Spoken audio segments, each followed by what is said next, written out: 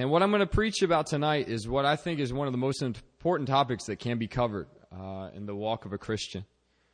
And it is our identity in Christ. And this is something that God has been hammering on me the past few months. Just, who am I?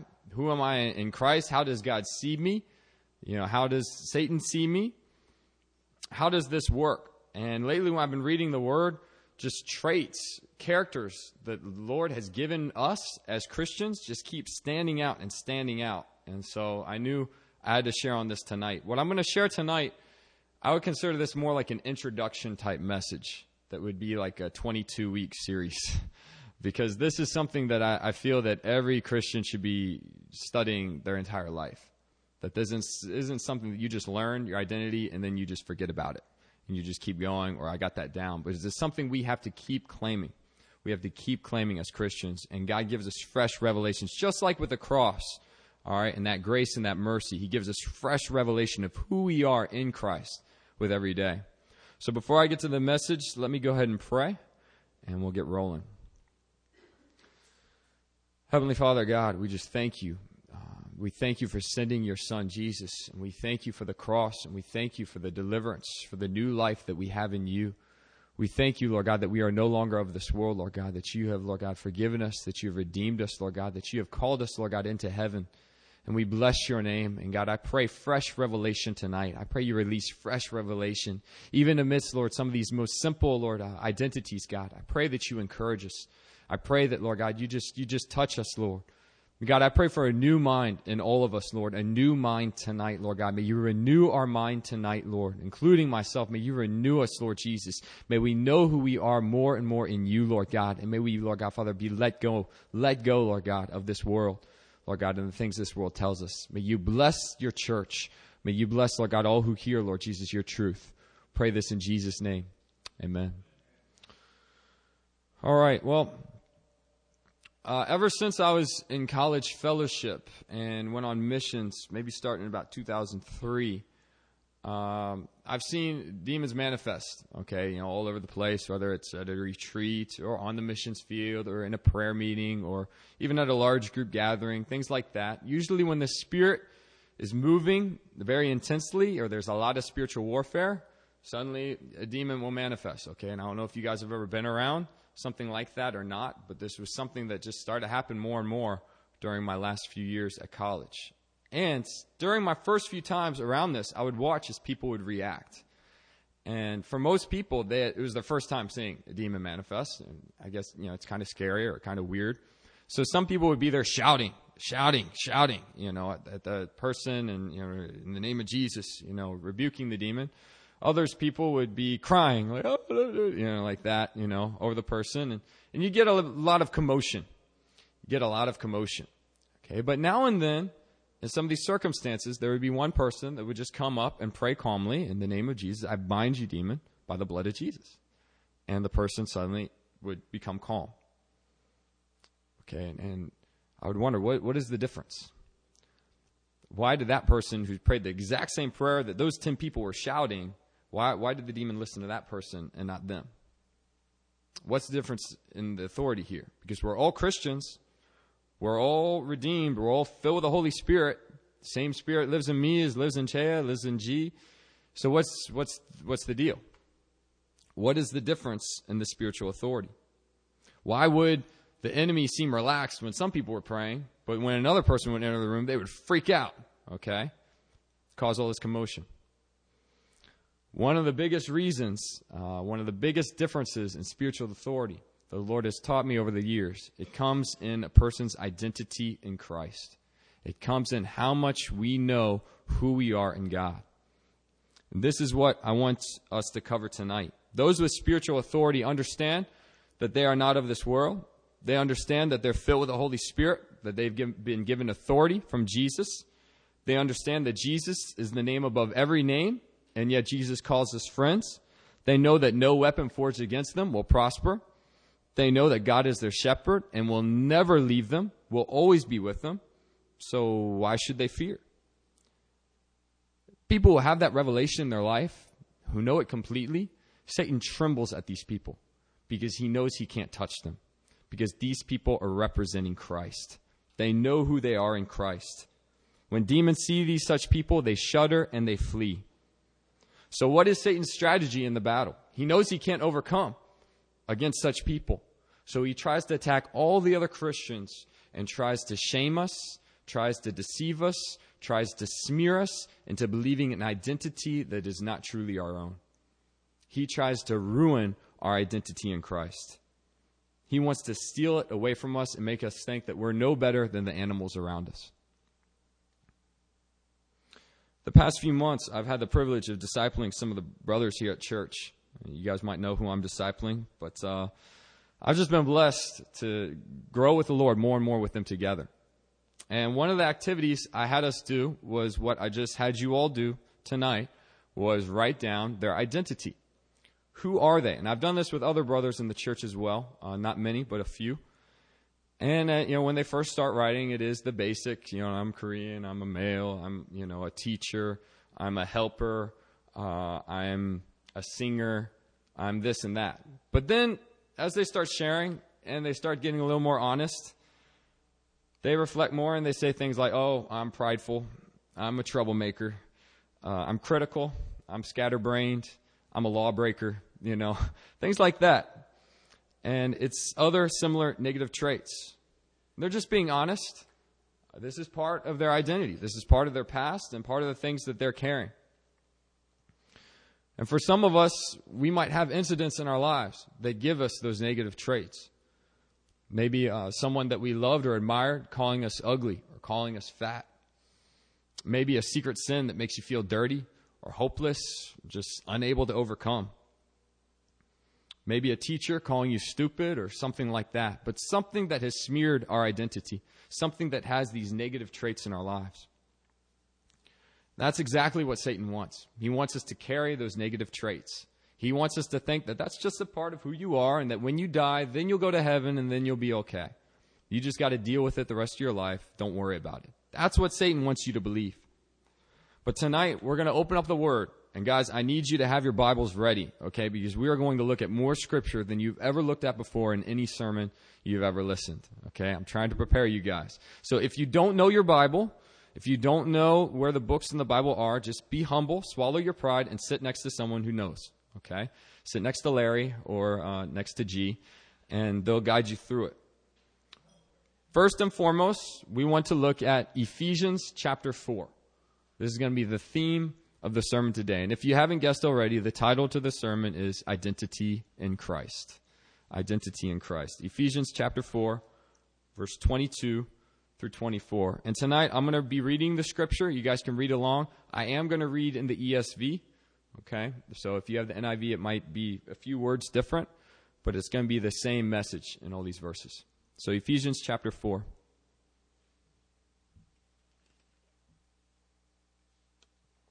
Verse 22 through 24, it says, to put off your old self, which belongs to your former manner of life and is corrupt through deceitful desires, and to be renewed in the spirit of your minds, to put on the new self, created after the likeness of God in true righteousness and holiness. All right, now turn a few pages in your Bible to Colossians chapter 3. I'm going to guess and say you have to turn 3 pages, but maybe it's 4. Colossians chapter 3. We're going to look at verses 9 and 10. It says, do not lie to one another, seeing that you have put off the old self with its practices and have put on the new self, which is being renewed in knowledge after the image of its creator. So there's a theme here in these verses, if you haven't picked it up. Okay, it is to put off your old self, which was you before you knew Jesus, before you were in Christ, and to put on the new self, your identity in Christ, who you are in the Lord. And what we're going to do tonight is we're going to start that process. What I want you to do is to take your sheet of paper where you wrote down who you are, your identity, and to write above that, all right, in bold letters, old self. Old self, okay? Now, there might be some positive traits on there that you're going to hold on to, okay? And there might be some negative traits on there that God is actually going to use for His glory.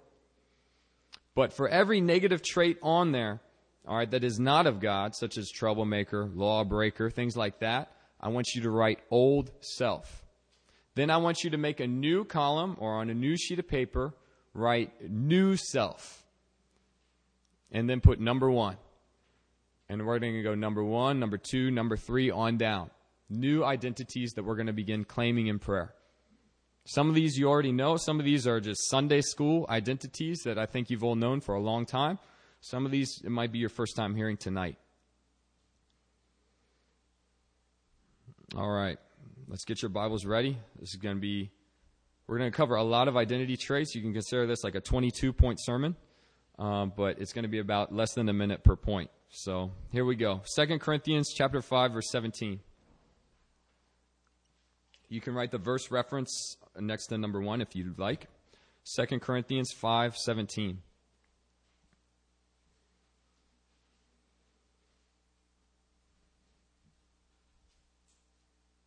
Here we go. 2 Corinthians 5:17 says, "Therefore, if anyone is in Christ, he is a new creation. The old has passed away. Behold, the new has come." First identity trait we're going to claim tonight is new creation.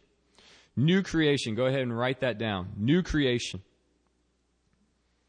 First and foremost, when you first become a Christian, when you first accept Christ, what you have to understand and what is not often taught is that you are a new creation.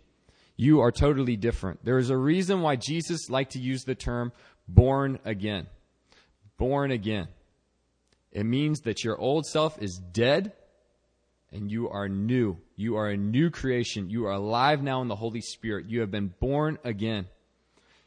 So Satan wants to keep reminding us of our past. He wants us to keep thinking that we're still that old creation. Oh, I'm still a sinner. I'm still just struggling along. Okay? But God says, no. You are no longer that way. You are a new creation in my sight.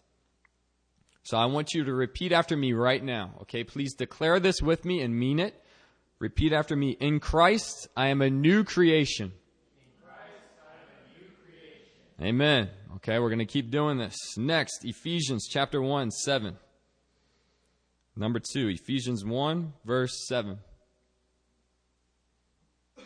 We're going to fly through this. Ephesians 1, verse 7. Okay, if you're struggling keeping up in your notes, then just write down the verse reference, and you don't have to open up your Bible. It helps going through the Bible, but if you're struggling with time, just write it in your notes. Ephesians 1:7, it says, "In him we have redemption through his blood, the forgiveness of our trespasses according to the riches of his grace." Next identity trait, redeemed. Redeemed. So not only are you a new creation, but you are redeemed. You can add to this, next to it, comma, justified, comma, forgiven, whatever word you want to use. Okay, I like redeemed. When we confess faith in God and accept Christ into our hearts, we are redeemed by his blood. Every negative trait, every past failure, every past sin has been covered over. Our sins have been hurled into the depths of the sea. Okay, so very simple. Please declare with me. In Christ, I am redeemed. In Christ, I am redeemed. Amen.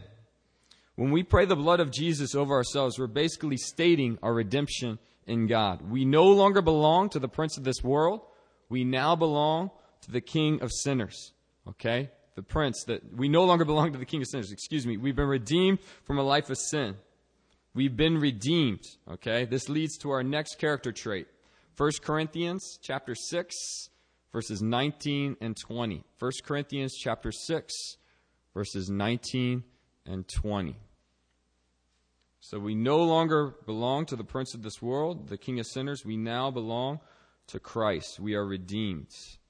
We'll see this right here. 1 Corinthians 6, 19 through 20. It says, "Or do you not know that your body is a temple of the Holy Spirit within you, whom you have from God? You are not your own, for you are bought with a price. So glorify God in your body. You are not your own. You belong to God." That is our next identity trait. You belong to God. Belong to God. Go ahead and write that down. Belong to God. If we've been redeemed from a life of sin, if we've been rescued from the king of sinners, from the prince of this world, who do we belong to? We belong to our Redeemer. We belong to God. We are not our own. We are God's possession. Okay? Now, I'm giving you one verse for every trait here, all right, throughout this. But I just want to tell you that there are multiple verses all throughout the Bible that emphasize these traits I'm giving you tonight. Okay? And there is power in understanding that you are God's possession. It's power in understanding your identity traits. In John 10:28 and 29, it says, I give them eternal life. They will never perish. No one can snatch them out of my hand. My Father who has given them to me is greater than all. No one can snatch them from my Father's hand. Now, I want to take a short pause and share that sexual bondage, okay, sexual bondage is one of Satan's favorite ways, okay, and to make us believe that we belong to him and not to God. Sexual bondage is one of his favorite ways to make us feel hopeless, shameful, dirty, and just not worthy to be with the Lord. And he will try and convince every person that struggles with sexual sin that you just can't get over it, that you just might as well succumb to it, you just might as well deal with it the rest of your life until the day you die. Okay? That's what he wants you to believe. But the truth is, if you are God's possession, Satan cannot snatch you from the Lord. He cannot overcome you. He cannot. These are lies that he is giving to you. The only power Satan has is the power you allow him to have. Okay? The only power that he has is the power you allow into your mind. Why? Because you belong to God. You are God's possession. Satan cannot touch you. When we understand that we belong to God, Satan knows that his time is short. It will only be time until we confess our sins, receive God's forgiveness, and claim his promises. At this point, Satan's grip is completely lost. So if you're struggling with sexual bondage, if there are people in this room that are struggling with sexual bondage, understand that you are God's possession.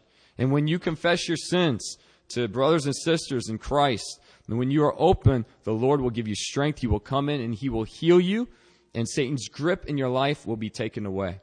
There is victory in Jesus. So please repeat after me.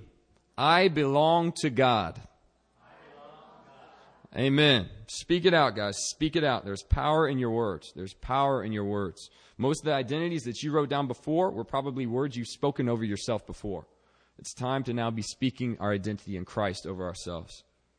Next, 2 Corinthians chapter 1. 2 Corinthians chapter 1, verses 21 and 22. A lot of scripture tonight. I figure it's better for you to hear from the source than from me.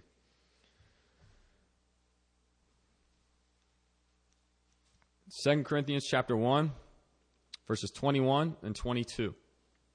It says, And it is God who establishes us with you in Christ and has anointed us, and who has also put his seal on us and given us his Spirit in our hearts as a guarantee. Okay, this is a little long, but it is anointed and sealed with the Holy Spirit. Anointed and sealed with the Holy Spirit. In Christ, you are anointed and sealed with the Holy Spirit. Write that down. Anointed and sealed with the Holy Spirit. So we have been anointed by God to do good works. Heal the sick, raise the dead, cleanse those who have leprosy, drive out demons. It is the Spirit that lives within us that is greater than he that lives within this world. It is the Spirit that gives us power and strength and victory over the enemy. But not only are we anointed, we are sealed inside with the Holy Spirit. Satan cannot steal the Spirit away from us. This world, the things of this world cannot steal the Spirit away from us. We are marked by God. We are God's possession, and his Spirit is his marking, his seal upon our lives. So the enemy knows when he sees us, he sees the Holy Spirit within us, and he trembles. You are anointed and sealed with the Holy Spirit. So please repeat after me. I am anointed and sealed with the Holy Spirit. Amen. Keep moving. Romans 6, verse 11. Told you this is more of an introduction. I think with every point that we're covering tonight, you could preach a full message on. Romans 6, verse 11. 'It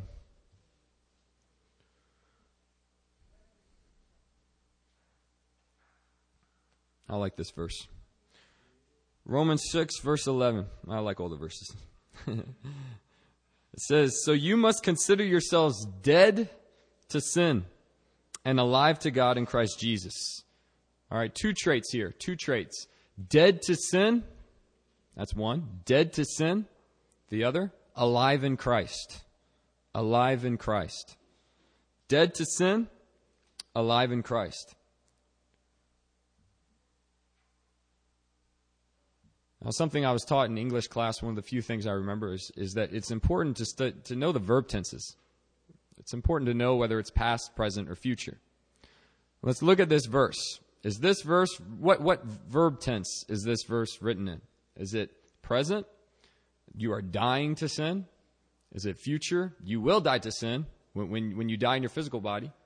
Or is it past? Okay, you can speak up. It is past. We are dead to sin. We are dead to sin. Sometimes I've wondered, what does this mean? What does it mean to be dead to sin? Because it's obvious that we still struggle with sin. What does it mean to be dead to sin? Now, there's a saying in English that, when you're really upset with someone, when they've hurt you or let you down or whatever, you say, that person is dead to me. Dead to me. That person's just dead to me. Okay? What does that mean? All right, what it's supposed to mean, what you're trying to say is that person no longer has effect on me. I've forgotten about that person. That person is gone, no longer has any part of my identity, just no effect on me. I've moved on. I've moved on. Person is dead to me. Okay? And usually when most people say that, the truth is they don't really mean it. But when we say that we're dead to sin, we do mean it. It means that our relationship with sin is done. It means that sin is no longer a part of our identity. That in your list of identity, there should be no sinful characteristic because you are dead to sin. We no longer think of sin. Our identity is now in Christ. We are alive in Christ. Our life is through Christ, not through sin, through Christ. Dead to sin, it's gone. Alive in Christ, moving forward. Goodbye, sin. Hello, Christ.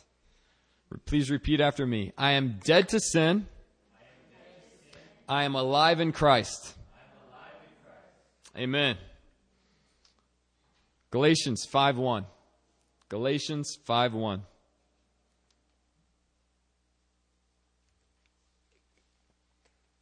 So these are the foundation identities that we're covering right here. These every Christian has to be convinced of.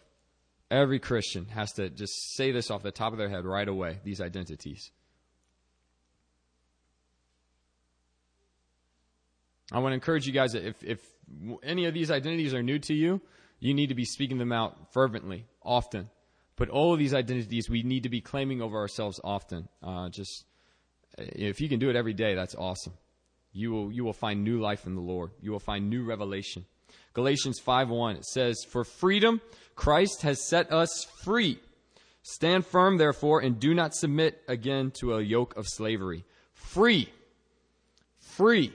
In Christ, I am free. I am free.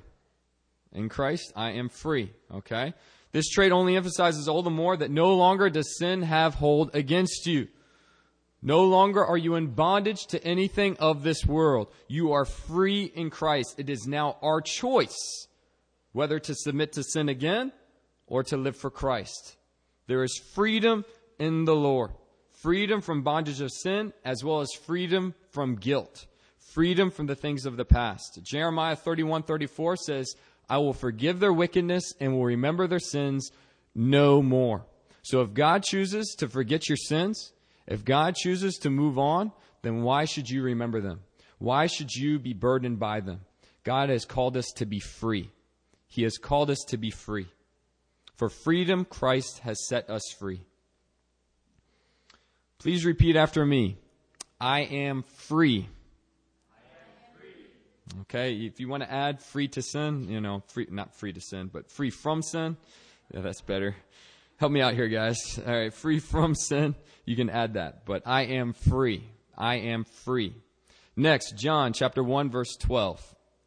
John chapter 1, verse 12.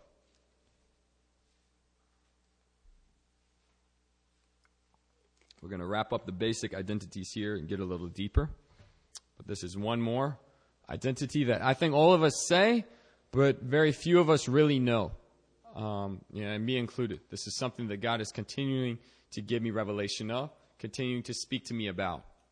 And I'll tell you that people in deliverance ministry, people that are, with authority to cast out demons, this is one of the identity traits that they are very confident of, that the Lord has given them faith in, given them revelation in.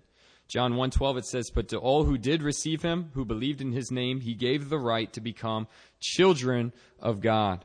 All right, you can write down child of God, son of God, daughter of God, write down whatever applies to you, whichever you want to write down. All right, but we are a part of the family of the Lord. We don't only belong to him, we're not only redeemed, okay, and allowed into his presence, but we are called his family. We have greater value to him than anything else created. Now, I want you to write down this verse, Deuteronomy 14:2. You don't have to turn to it, but write it down. Deuteronomy 14:2. Because we're all of us here are sons and daughters. Whether we had parents or our parents are still alive, we were all sons and daughters. But for some of us, that wasn't really a happy relationship. That wasn't really something that we wanted. But here in Deuteronomy 14:2, it says this: "You are a people holy to the Lord your God, and the Lord has chosen you to be a people for his treasured possession. Out of all the peoples who are on the face of the earth, you are his treasured possession." Write that one down. Treasured possession. Treasured possession. This is one the Lord's just now speaking to me about.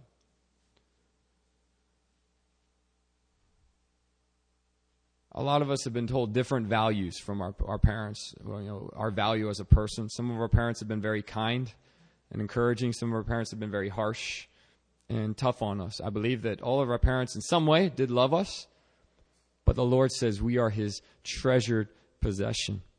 His love is greater than all. In Zechariah 2, he says that we are his apple, the apple of his eye. The apple of his eye. That's another identity you can claim if you want. It's in Zechariah 2. Apple of his eye.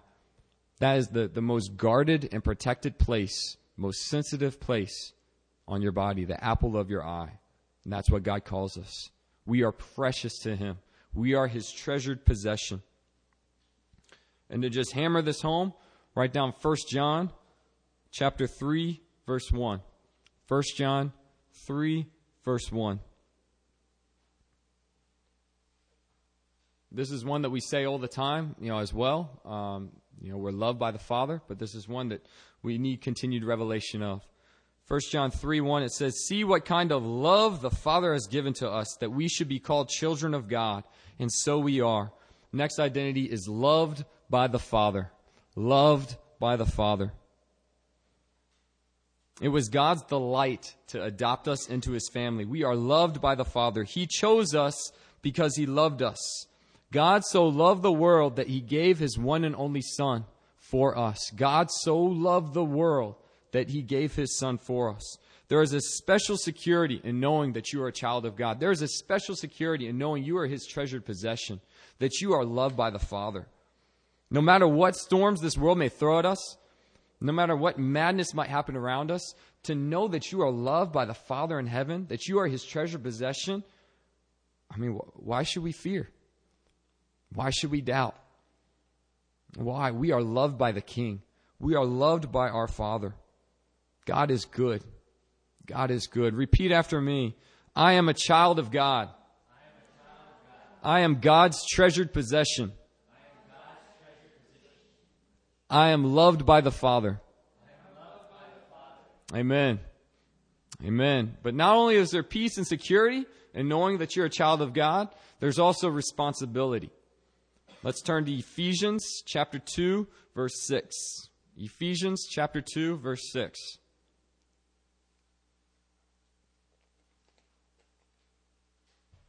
This is another key verse for the church. Key verse right here. Ephesians 2, 6.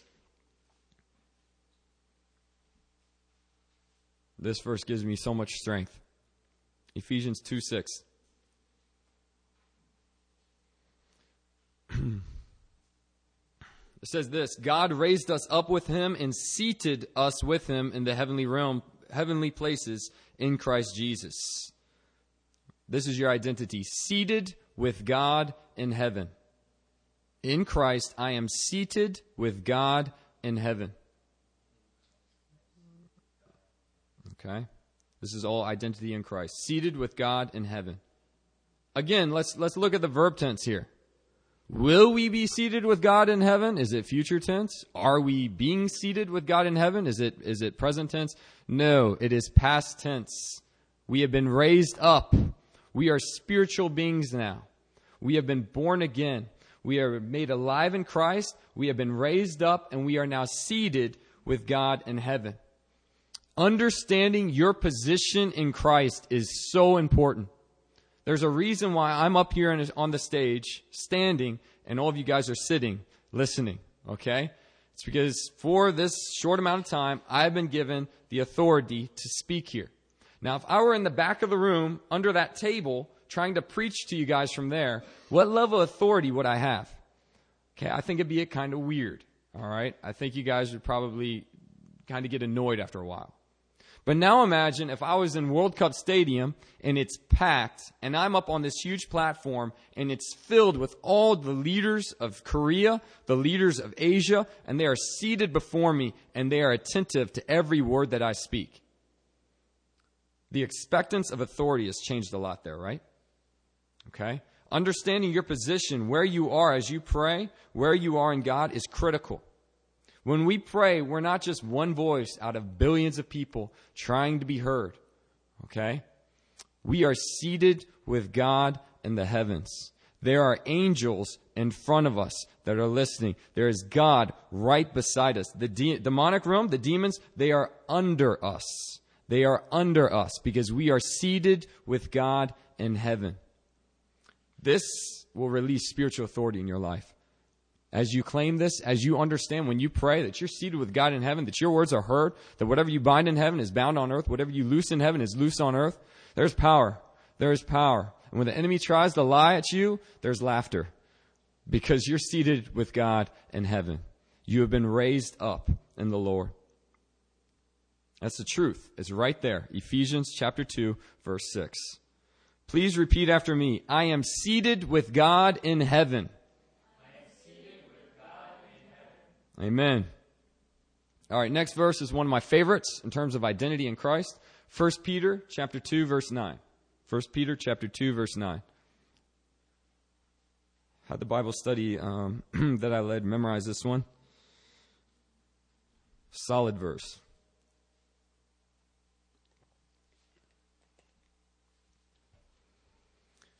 This is multiple identities here. This verse is loaded with identities in God, but we're going to choose two things from this. 1 Peter 2:9, it says, "But you are a chosen race, a royal priesthood, a holy nation, a people for his own possession, that you may proclaim the excellencies of him who called you out of darkness into his marvelous light." Two words I want you to write separately. Number one, royalty. Royalty. How often have you heard that in the church? Royalty. The other is priest. Priest. Royalty and priest. Royalty, is just emphasizing again that you are seated with God in heaven, that you are a son of God. If you are a son of God, that means you are a prince of God, that you are an heir to the throne, that you have been given a level of authority in your life. You are royalty. You are not some sinner that is struggling, that is begging, that is on your knees crying out, "Oh God, please hear my prayer." You are royalty in God's sight. You are royalty. Royalty. Amen. But the other one, right under it, will help us understand how we're supposed to exercise that authority. We are called priests. Priests of the Most High. All right, Isaiah 61 emphasizes that as well. They will be called priests of the Most High. Ministers of our God. Priests of the Most High. We aren't meant to rule over people here on earth, but rather to intercede for them, to love them, to serve them. Priests in the Old Testament were in the business of giving offerings and declaring grace and cleansing for the people. All right, for giving offerings and declaring grace and cleansing for the people. And we're called to do the same. We're called to proclaim the grace and cleansing we have received from God and to offer our bodies as living sacrifices, offering our bodies as a living offering to our Lord. Please repeat after me. Speak it loud. Speak it loud. I am royalty. I am a priest. Amen. Amen. Claim it, guys. Claim it. Next, Philippians 3:20. Another one of my favorite identities here. Philippians 3:20, another verse that I had Bible study memorize.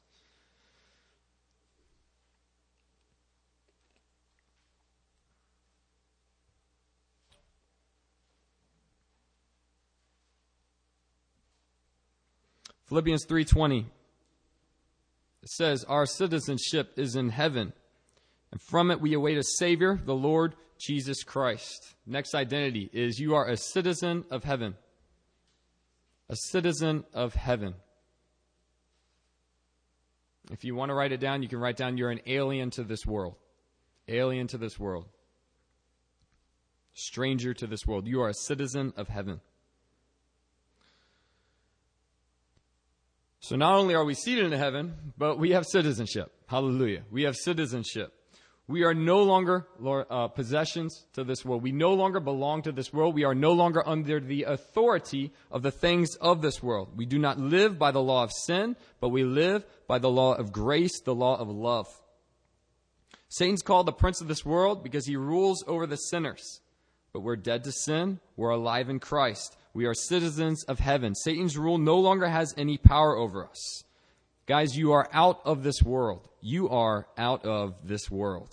You are heavenly beings. Heavenly beings. You are eternal beings. You are spiritual beings.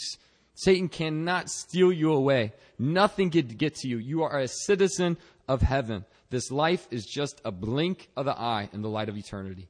Citizens of heaven. Please repeat after me. I am a citizen of heaven. I am a citizen of heaven. Amen. Okay, let's keep rolling. Romans 6:23. Romans 6:23.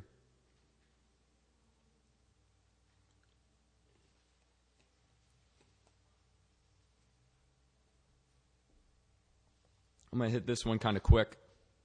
Romans 6:23 says the wages of sin is death, but the free gift of God is eternal life in Christ Jesus our Lord. I just spoke that out. You are eternal beings. Eternal being. Eternal being.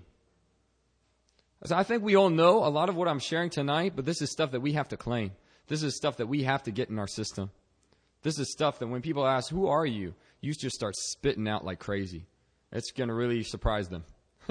But it's powerful. It is powerful. You are an eternal being. This life is just a blink of the eye in the light of eternity. Suffering, those things, just whatever. It's very meaningless in the light of eternity. We have already won. When Jesus spoke on the cross, it is finished, he meant it. It is finished. From the moment Christ died on the cross, there was victory. There was victory in our lives here on earth, victory in heaven. We are eternal beings. Go ahead and repeat after me. I am an eternal being. Amen. Okay, Romans 8:37. Romans 8:37. These next three relate to each other. I really like them. Romans 8:37 says, No, in all these things we are more than conquerors through him who loved us. We are more than conquerors through him who loved us. Write that down. More than conquerors. More than conquerors. Paul is writing this to the Roman church, and he knew that the Roman citizens understood what this meant, to be more than a conqueror. When the Romans were victorious in battle, they weren't just victorious, they were more than victorious. What they would do is they would take the prisoners, they would take the animals, they would take the food, they would take the riches, and they would parade it.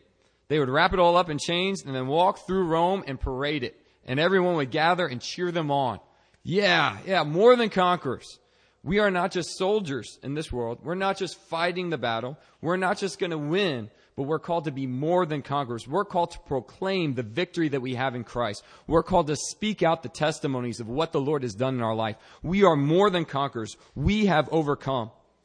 When God said to Joshua, go and take the promised land, it was already Joshua's. It was already his. All he had to do was step out and take it. All he had to do was claim it. By claiming that you are more than a conqueror, you are already taking the land. You are already taking what is ahead of you. You have this newfound confidence in the Lord, that he who is with you is greater than he that is in this world, that no weapon forged against you will prevail. You have overcome in him. That if God is for you, who can be against you? So please repeat after me. I am more than a conqueror. Amen. Next, 1 John 5:18. 1 John 5:18. 1 John 5:18 says this. We know that everyone who has been born of God does not keep on sinning, but he who is born of God protects him. The evil one does not touch him. The evil one does not touch him. You are untouchable. Untouchable. Untouchable. In Christ, you are untouchable. Now, that doesn't mean that you're not prone to trials, okay, or struggles, or temptation. But what it does mean is that you are protected by God. Satan cannot get into your soul. He cannot steal away your faith in Christ. He cannot steal your joy. I was at a conference recently, and we were hearing stories of martyrs, stories of people that were tortured, people that endured just horrible things. And these stories would just rip you up. And one of the stories was a young girl, young, bright, teenage girl in China that was arrested for Christ and was raped and tortured repeatedly for months to the point where she could barely walk. Okay? And when the pastor who had led her in Christ and discipled her finally found her after she'd been released, this was a couple years later, she was sharing with him and he was just devastated. And he was so sorry for what had happened to her. And tears were just in his eyes as they were speaking together. But she looked at him and she smiled. And she said, they may have defiled my body, but my soul is clean. My soul is pure. And she knew what it meant to be untouchable. She knew that her reward was in heaven. She knew that God was within her. And what meant the world was that she was clean in Christ. That is powerful. Satan could not steal her love or her joy. We are untouchable.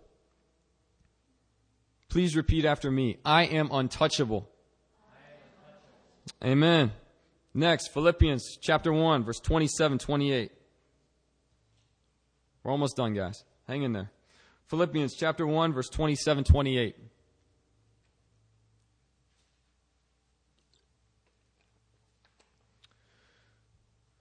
Says this. Only let your manner of life be worthy of the gospel of Christ, so that whether I come and see you or am absent, I may hear of you that you are standing firm in one spirit, with one mind, striving side by side for the faith of the gospel, and not frightened in anything by your opponents. This is a clear sign to them of their destruction, but of your salvation, and that from God. In Christ, you are called to be fearless. Fearless. Write that one down. Fearless. Identity in Christ. You are more than a conqueror. You are untouchable. You are fearless. You might not feel that way right now, but this is the way God has called you to be. He did not give us a spirit of fear, but a power of love and a sound mind. When you understand that you're a child of God, that you're a citizen of heaven, that you're seated with God, that you're more than a conqueror, that you're sealed with the Holy Spirit, that you are untouchable, it's only natural that you're going to become fearless. It's only natural. The Lord is my light and my salvation. Whom shall I fear? The Lord is a stronghold of my life. Whom shall I be afraid? As you start speaking out who you are in Christ, you're going to find your prayers go to another level. No longer do the things of this world cause you to fear or to doubt or to just cower away. Satan and all his attacks are revealed as what they really are, weak and powerless. Please repeat after me. I am fearless. I am fearless. Amen. Okay, I'm going to give you verse references. I'm going to just briefly brush over these. 1 Corinthians 3, 16 and 17. I'll read it for you. 1 Corinthians 3, 16 and 17. It says, do you not know that you are God's temple? God's Spirit dwells within you. If anyone destroys God's temple, God will destroy him. For God's temple is holy. You are that temple. Identity trait is temple of God. Temple of God. You represent God's presence. You carry his presence wherever you go. You are a temple of God and you are holy. You are holy. You are holy. temple of God. You represent God's presence. Next, Matthew 5:13. Just write down the reference. Matthew 5:13. Very, very short. It says, Matthew 5:13, you are the salt of the earth. Salt of the earth. And that's a weird one. Salt of the earth. Because salt has kind of lost its meaning over time. Salt in the past represented your truth, your word. I don't take his word with a grain of salt. That means you don't believe in him. That's because in the past, when you made a covenant with someone, you would give it with salt. Salt was like the currency. Okay? Salt preserves. Salt brings taste. Okay? You offer truth and life to this dead world. You offer truth and life to this dead world. What you speak, it's truthful. It's right. You are the salt of the earth. You bring forth life in this dead world. People that are lost in sin, they're just losing their appetite to live. When you speak to them, you bring life into them. You bring the salt into them. Next, Matthew 5:14. Next verse. You guys know this one. You are the light of the world. You are the light of the world. Matthew 5:14. You are the light of the world. That's the easiest one. Light of the world. Light of the world. Okay? If you're a temple of the Lord, you represent God's presence. That means his light is shining through you. All right? This is the land of darkness, the land of sin, but you are not of this world. You are a citizen of heaven. You are filled with the Holy Spirit, anointed by him. His light shines through you. It pierces through the darkness. It overcomes the darkness. You offer light in every dark place. No matter what struggle a person is in, if they see you and they see Christ in you, they see light. They see hope. They see salvation. Light of the world. Last one I'm going to give you guys for today, and there are plenty more. John 15:15. John 15:15. John 15:15 says, no longer do I call you servants, for the servant does not know what his master is doing, but I have called you friends. For all that I have heard from my Father, I have made known to you. You are a friend of God. Friend of God. Friend of God. I think that speaks for itself. Friend of God. So we've just covered 22 identity traits. All right, 22 traits of our identity in Christ. And there are plenty more. I just wanted to give you guys a good start. Now, what I want us to do is I want to speak them out, each and every one of them. All right? And let's see if you feel the power of the Lord working through you. Speak it out, all right, and mean it. Speak it loudly. All right? We're going to start with new creation. Before every trait, I want you to say, I am, then new creation. I am redeemed. I in Christ, I belong to God. I am sealed with the Holy Spirit. I'm dead to sin. I'm alive in Christ. Like that, okay? So say it with me, starting with number 1. I am a new creation. I am redeemed. I belong to God. I am sealed with the Holy Spirit. I am dead to sin. I am alive in Christ. I am free. I am a child of God. I am God's treasured possession. I am loved by the Father. I am seated with God in heaven. I am royalty. I am a priest. I am a citizen of heaven. I am an eternal being. I am more than a conqueror. I am untouchable. I am fearless. I am a temple of God. I am the salt of the earth. I am the light of the world. I am a friend of God. Amen. When you start speaking that in prayer over and over, you're going to feel the power of the Lord working through you. There's going to be new levels of authority that are going to be given to you as you continue to claim these things. It's the truth of the Lord. Now tonight we've covered identities in Christ, and these are meant for every single Christian. They're meant for everyone in this room, not just for one person or two people. This is every single Christian, every single person in Christ. But I will tell you that there are differences in us, that God has created us different. Okay, He has called some to be prophets, some to be apostles, some to be evangelists, some to be pastors, some to be teachers. He's called some to be joy givers, some to be shepherds, some to be warriors. There's different anointings upon us. These promises, these identity traits that we've just gone through, they're the same for every single person. But for us, there's also certain callings. The Lord looks to us differently, each and every person. He doesn't just view us as one lump, one just robotic people. They're all the same. He sees us differently. He sees each and every one of us as individuals. And what you're going to find as you grow with the Lord, people are going to speak over you names. People are going to emphasize certain things about your character. We're all called to be warriors. We're all called to be shepherds. We're all called to be joy givers. But for some of us, there's a special anointing there. For some of us, there's a special anointing in leading praise. Some of us, there's a special anointing in preaching. Some of us, there's a special anointing in serving and encouraging and loving and just taking care of the little things. Some of us, there's an anointing to heal. Some of us, there's an anointing to perform signs and miracles.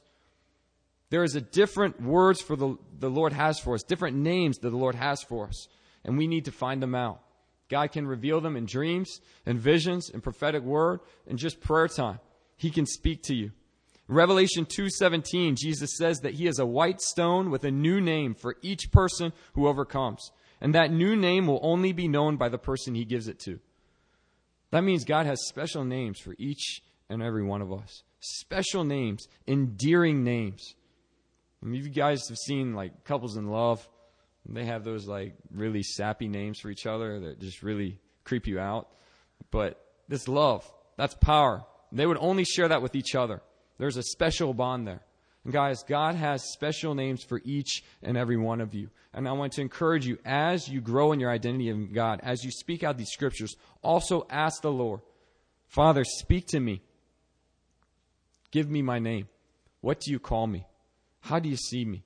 What have you called for me? What are the names you have for me?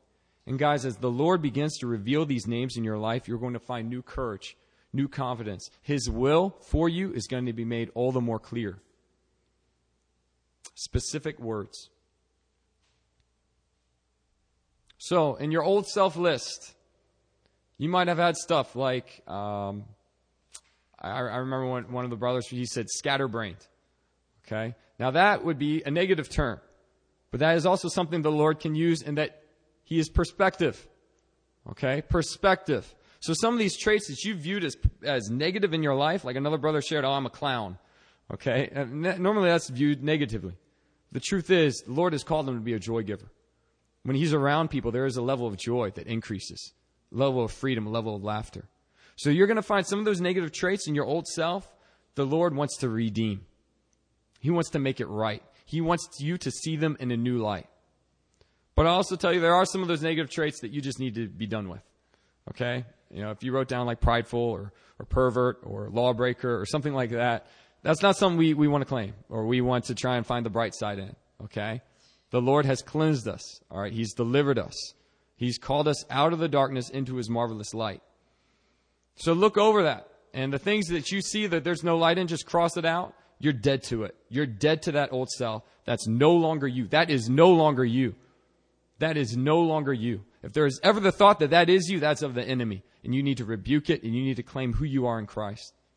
Before those gray areas, pray about it. And I believe the Lord's going to show you how he really meant to use that character trait of you.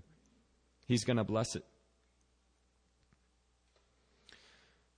If you're still struggling with sin in your life, if there's one of those sins in your old self that you cannot get over, that you try and claim and through Scripture, through the truth that you're struggling with, please see me or Aaron or one of the pastors of this church, and we can set up a counseling session for you. Like I said before, if you're struggling in sexual sin or in bondage of something else, when you confess your sins and pray with someone, you will be healed. Prayers of a righteous man are powerful and effective. That's James 5:16. Confess your sins to each other and pray for each other so that you may be healed. Prayers of a righteous man are powerful and effective. There is freedom. We are called to be free. You are free in Christ. So if you are not experiencing it as you pray and as you read the Word, go ahead and talk to me or talk to Aaron or talk to a leader in your church, and you will find that freedom. We will help you through it. I urge you, brothers and sisters, what you've heard tonight, put it into practice. Speak it out. You will find new power. You will find new victory in Christ. Let me close in prayer. Heavenly Father God, I thank you. I thank you that you are our daddy, that you love us, that you call us, Lord God, your treasured possession.